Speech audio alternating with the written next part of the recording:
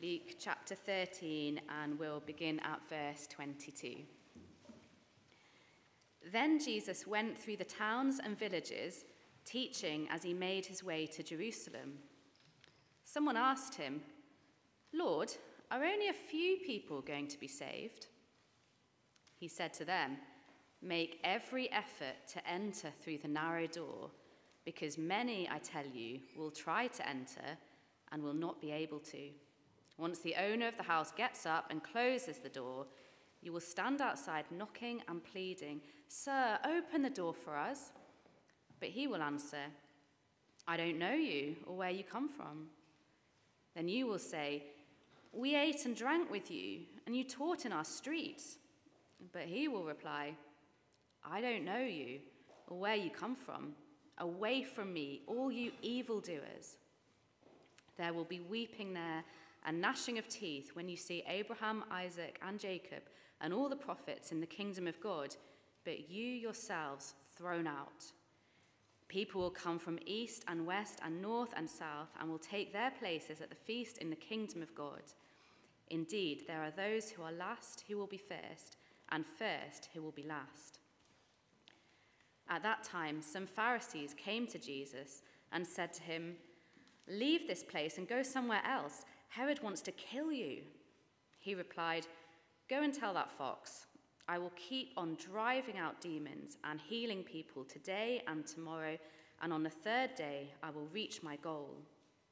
In any case, I must press on today and tomorrow and the next day, for surely no prophet can die outside Jerusalem. Jerusalem, Jerusalem, you who kill the prophets and stone those sent to you, how often I have longed to gather your children together, as a hen gathers her chicks under her wings, and you were not willing. Look, your house is left to you desolate. I tell you, you will not see me again until you say, 'Blessed is he who comes in the name of the Lord.'"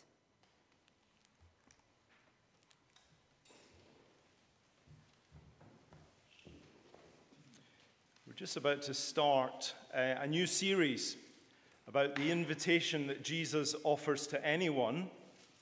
And the next 4 Sundays, including this morning, take 4 different passages from Luke's Gospel, where Jesus is meeting people and teaching people as he travels to Jerusalem, where he's going to die on the cross. And the teaching here is all to do with the topic of eternal life. There couldn't be a more important and pressing topic to consider in all of the Bible. In fact, the whole Bible is really about how to have eternal life. And in these talks and chapters over the next 4 weeks, we'll be seeing what Jesus says about how we can have eternal life, who has eternal life, how to obtain eternal life. So there's lots here to feed on and to understand. I'm going to ask God to help us now with a short prayer. Let's pray.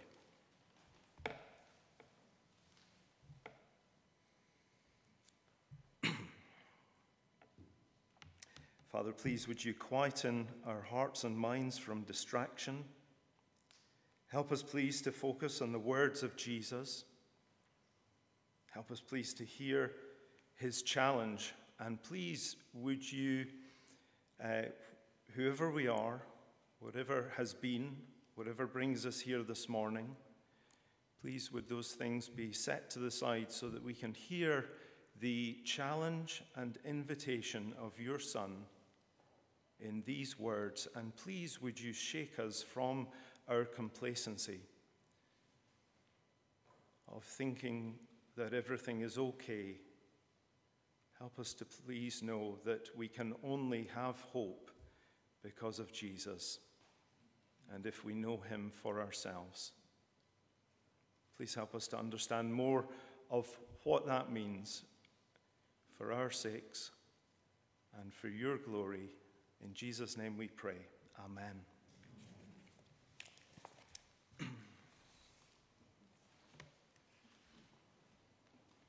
Are you going to heaven? Don't answer out loud. That is the issue before us this morning. If I were to ask you in private, or a friend was discussing with you, are you going to heaven? What would your answer be, and why? I think it's fair to say that most people assume they are going to heaven. It's fairly unusual to get the answer that somebody says, I'm going to the other place that Jesus talks about in this passage. So I take it then that if we were answering, even if maybe we don't believe in God, and even if we don't believe the place exists, we would probably be thinking we're still going to heaven. The question then is why? Speaking to friends of mine over many years, I guess, often the answer is because I'm British and because I'm baptized. Because I come to church. I'm part of the church family. I grew up in church. For others, it would be to do with being a good person, by which they mean I'm better than most. It's the way that I live, it's how I live, and it's how I treat others. I try to live a good life, and because God, if God exists, is a good person as well, then I'm going to be okay. I'm a worthy candidate. Well, among the first hearers who were listening to Jesus, and all that he said, as is recorded here, as historical event from Luke, written down for us so that we can understand what's central to the Christian faith, amongst those first hearers, there would have been many who were confident that they were going to heaven. Prominent in that group would have been the Jewish people who thought that salvation would be automatic and guaranteed because of the privileges that God had extended to them in Old Testament times. They were, after all, his chosen people. They were born into this. They had the scriptures, they had the temple, they had the traditions. And Jesus is speaking directly to them. And did you spot what he said in verse 26? He said, then to them, he said, verse 27, verse 25, I don't know you or where you come from. You see, our passage helps us to focus on what Jesus says matters most. Did you spot it in verse 24? He said to them, make every effort to enter through the narrow door, because many, I tell you, will try to enter and will not be able to. So our first point this morning is taken straight from that verse. We must make every effort to enter because many think they will be saved but won't. Many think they will be saved but won't. So, amongst those first hearers, the Jews would have considered themselves to have been saved because of all that I said when I got my notes out of order. They were confident because of all the privileges that were theirs. So Jesus is speaking to them, and he's saying in verse 26, then you will say, we ate and drank with you, and you taught in our streets. But he will reply, the owner of the house, I don't know you or where you come from. Away from me. And then further on, verse 28, there will be weeping and gnashing of teeth when you see Abraham, Isaac, and Jacob and all the prophets in the kingdom of God, but you yourselves thrown out. Verse 30, there's going to be a reversal. There are those who are last who will be first, and those who are first will be last. And verse 34, Jerusalem, Jerusalem, you who kill the prophets and stone those sent to you, how often I have longed to gather your children together, as a hen gathers her chicks under her wings, and you were not willing. Jesus speaks directly to the Jewish people of his day, to them, but also to everyone, to all people then and now. Many think they will be saved, but they won't. As I was working on getting ready for today, I asked for help for an illustration. I was struggling a bit, and Tom kindly came to my rescue with this headline. And I don't know if you've heard about this, but the headline goes in the national paper. You'll hear the story in a minute. I was in tears. Britain with valid passport barred from flight over Brexit rules. Apparently, this is a thing now that we need to be aware of if we're flying or hoping to fly on a British passport. Travelers who have not used their passport for a while ought to check. Despite previous warnings, UK travelers trying to enter the Schengen zone, I had to check what that was, it's a whole load of European countries, not us anymore, because those with British passports are being turned away on a daily basis at the boarding gates, thinking they have a place in the flight, only to be told they don't.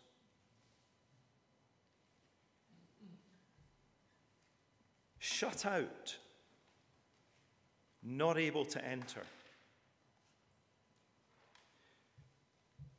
We'll take that as a public service. If you're planning to fly, check. But more than that, see how serious this warning is as we look back again at verse 28. Those who thought they would enter, who would be part of the feast, are shut out in a terrible place where there will be weeping and gnashing of teeth. It's a place that Jesus calls hell. And the warning is one that he speaks with love. If we think that we are going to heaven, the question is, on what basis? We may be here this morning, we may have grown up in Christianity as part of a Christian family, baptized when we were little, attending Sunday school, having a confirmation, being baptized when we were older. We may call ourselves Christian, we may come regularly, we may even enjoy all that church has here at St. John's. We may even be prayers, devout, serious about God, just like the Jews that Jesus spoke to, and who he said, I don't know you. Jesus warns here, first of all, that many will try to enter and will not be able to. But Jesus wants us to know how to enter. He wants every single person here to be able to be confident about how to have eternal life. And that's what he teaches That's why he's teaching. That's why he's answering the person's question in verse 23. Verse 23, someone asked him, Lord, are only a few people going to be saved? The question there is all about numbers, about space in heaven. Is salvation limited? But Jesus' whole answer is saying, no, people will be coming in.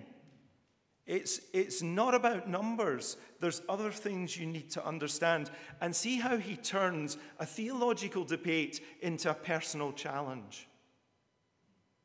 To that person there and to us here this morning. And he says, make every effort to enter. It's not, will the saved be few? The question is that we should all be concerned about is, will you be among the saved? On what basis, then, can we be saved? And this is our second point. Enter through the narrow door. Really just focusing in on that one verse, verse 24. If you don't take anything else away this morning, verse 24. Enter through the narrow door. Where is this door, someone might ask? Jesus is talking about himself.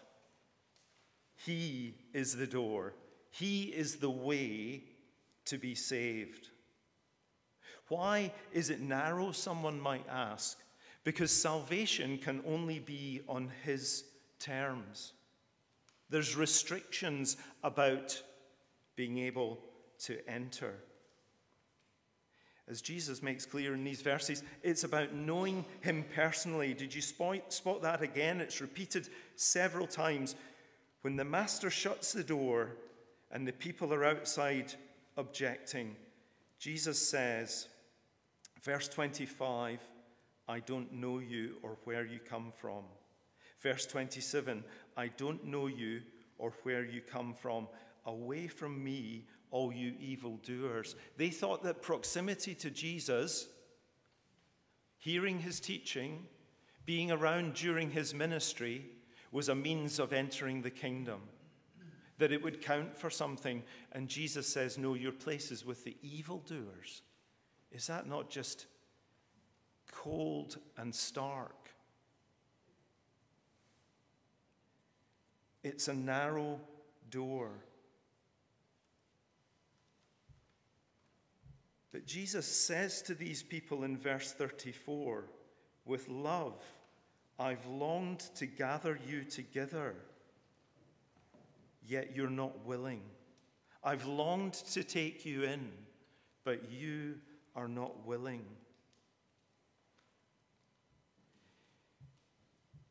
To enter, we must enter each as individuals, one at a time, by yourself. I still remember so clearly going to another special kingdom in Scotland as a boy, the kingdom of Hampden Park, where Scotland play football. And I remember coming to the gate, which was an old-fashioned turnstile, and it was such a squeeze, even as a young chap, to go in. This isn't a TFL gate where more than one person can get in at the same time, and you feel someone coming in through behind you. This is a gate where you could only enter one at a time and as an individual. Jesus is saying here, entering into the kingdom of God is a personal choice. For young people here this morning, I want you to understand that you need to come to Jesus for yourself. You need to make this decision for yourself. It's not automatic because of your family, because of your parents, because of your baptism, because you came to youth group here at St. John's. These things are not doors into the kingdom. Jesus is the only door. And for older people here this morning, all the rest of us, church is not a door into the kingdom. Just as going to McDonald's doesn't make you a cheeseburger. Thank you, Aaron, for that joke. Coming to church does not make anyone a Christian.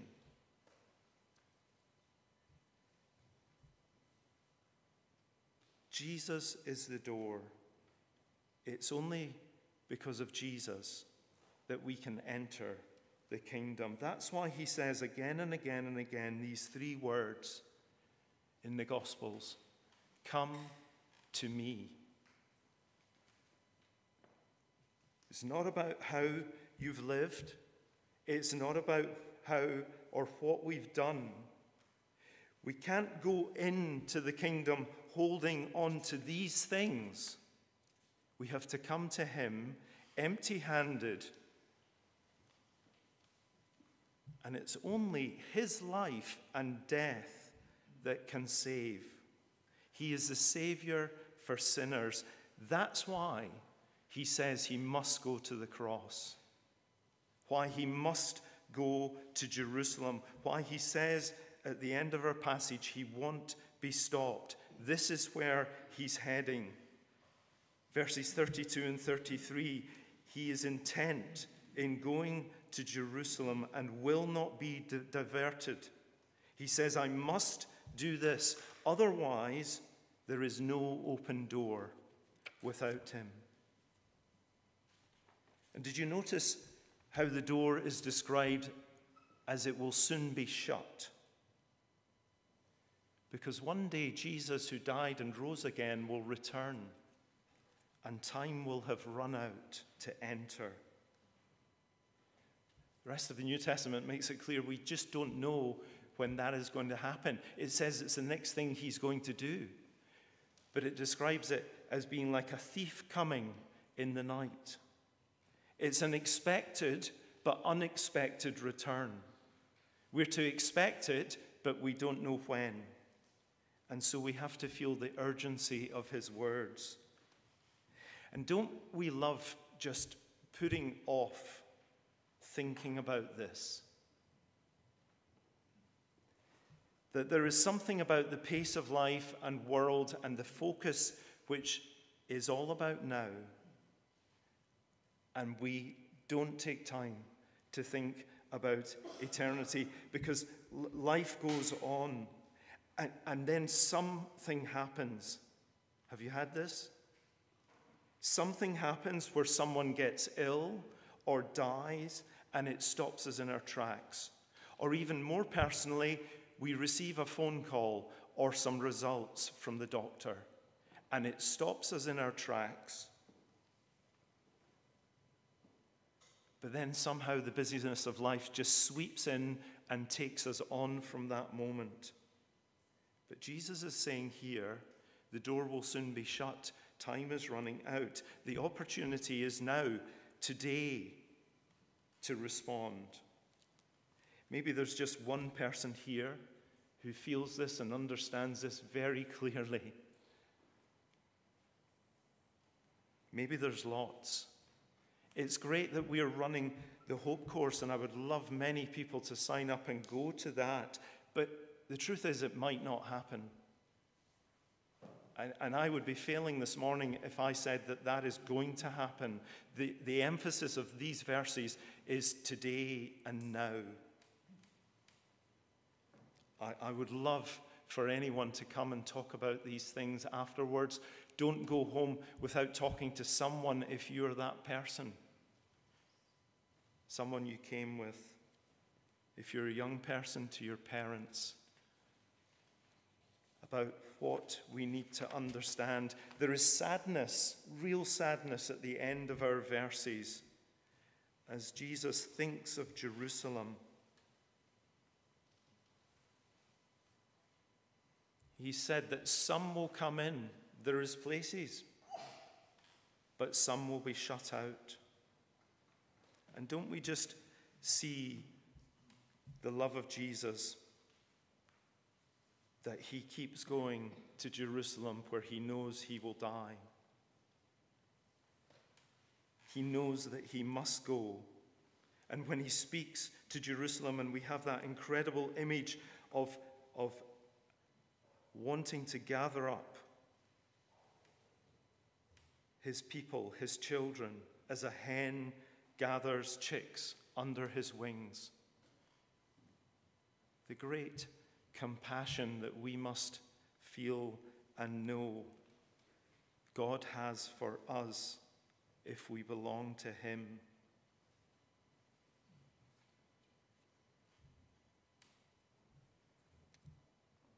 The people that Jesus spoke to, sadly, were not willing to accept him.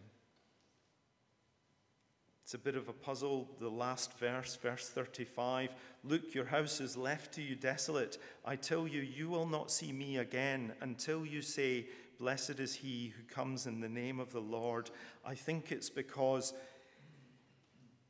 their rejection of Jesus means God will abandon them until they repent and accept Jesus as the one who comes in the name of the Lord. Jesus is their final chance. After all the prophets of the Old Testament, Jesus is now their final prophet that they must listen to. There's a warning to them, and there's a warning here to us this morning, and it's simply that we must not reject Jesus. These words must shake us from complacency. These words tell us how we start the Christian life, that we must come to Jesus, and time is running out to do that. But just a word as we finish to those who would consider themselves clear already and trusting in Jesus. This is a warning for me and for all about complacency. Because these words tell us how the Christian life has to continue. If we're not coming to Jesus daily, then this is about us. The Pharisees were thinking, obviously, we're the good guys. There's a danger that we can do the same. Continually coming to Jesus doesn't mean that we doubt our first profession of faith, but rather understanding what discipleship involves. The Christian life continues with us depending on Jesus day by day. It means we can never rest on our reputations as Christians. We need to keep coming to Jesus, to be clear about our daily need today of him. And that this passage would also shake us out of complacency concerning those around us who are without Jesus. That we would be seeing afresh the urgency of their plight, to pray for them, and to grow in compassion for them, the compassion that Jesus has here.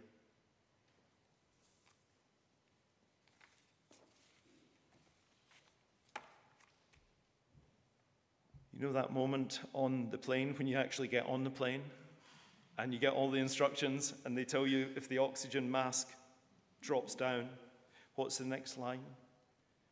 Whose do you fit first? Your own. And then what do? You help others.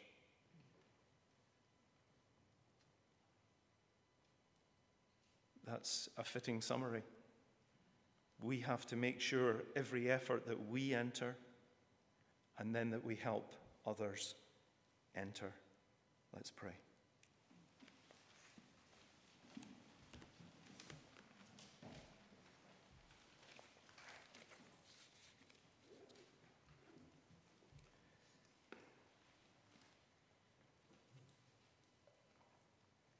Make every effort to enter through the narrow door. Father, please, would you help us to know that we must come to Jesus. We must do this in order to have certain hope, the certain hope of eternal life, to know that now and forever. Please would you help us and shake us from complacency, that we would put our trust in Jesus, and that we would pray and be ready to speak, that others would know that he is the only way to be saved. In Jesus' name we pray. Amen.